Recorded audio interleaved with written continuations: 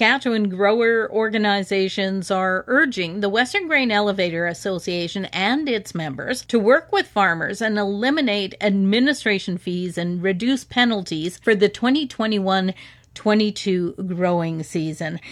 Now, SaskPulse, of course, is one of the groups calling for changes. Set the stage for us. What are you hearing from your members? How big an issue is this for producers? Yeah, we've had conversations with a lot of our members, our farmers, and it's a pretty big concern. Like, as you're probably aware, it's been a pretty extraordinary year. I know many producers are, harvesting 50% or less of what a normal crop would be. I know on my own farm, I'm probably 20% of what an average crop would be on my farm. And a lot of people, as part of normal practice, would have contracted a percentage of what they expected to produce as contracted, forward priced it, to secure movement for fall, whether it be for cash flow reasons or for bin space or any number of reasons. And so what would normally be a standard practice has turned into kind of an issue this year where it normally wouldn't be. Now, the cost that some farmers are facing with this is quite steep. What are we seeing for pulse producers?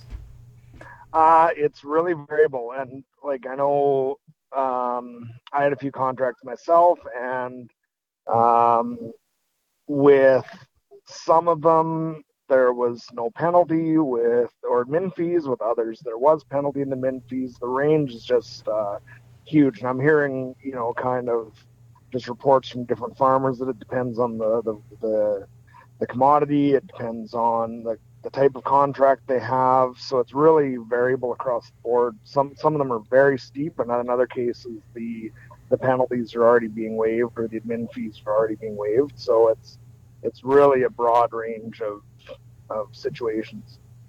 Can you give us a kind of a price range to really set the focus for people here? I know with Saskanola, he was saying some producers are looking at a $7 per acre payment that they would have to replace here.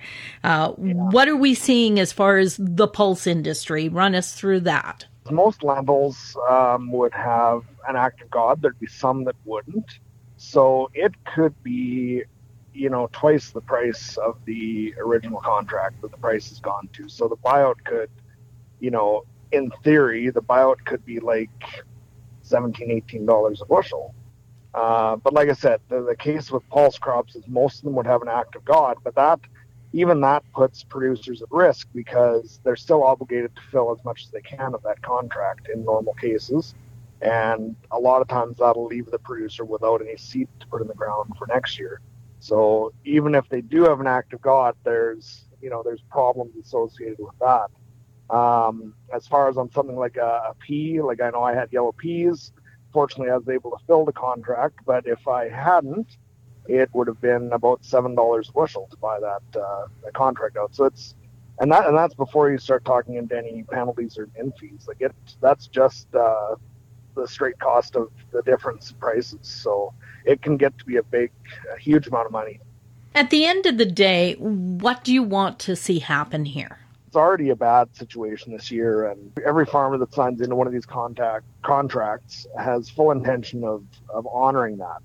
But in a lot of cases this year, it's just not possible. So we're just asking grain companies to look at anything they can do to help reduce the burden on the farmers. Any advice for farmers in this situation? Have good contact with your grain company. Make sure that they're kept in the loop. I know through speaking with the companies I have contracts with, they've really appreciated transparency, letting them know where you're at, what you're doing. They don't want any surprises, and I would suspect that if you're keeping the lines of communication open, that it's just going to be better for all parties. That's Sean Dearlin, chair of the Saskatchewan Pulse Growers. For Golden West, I'm Glendalee Allen Vossler.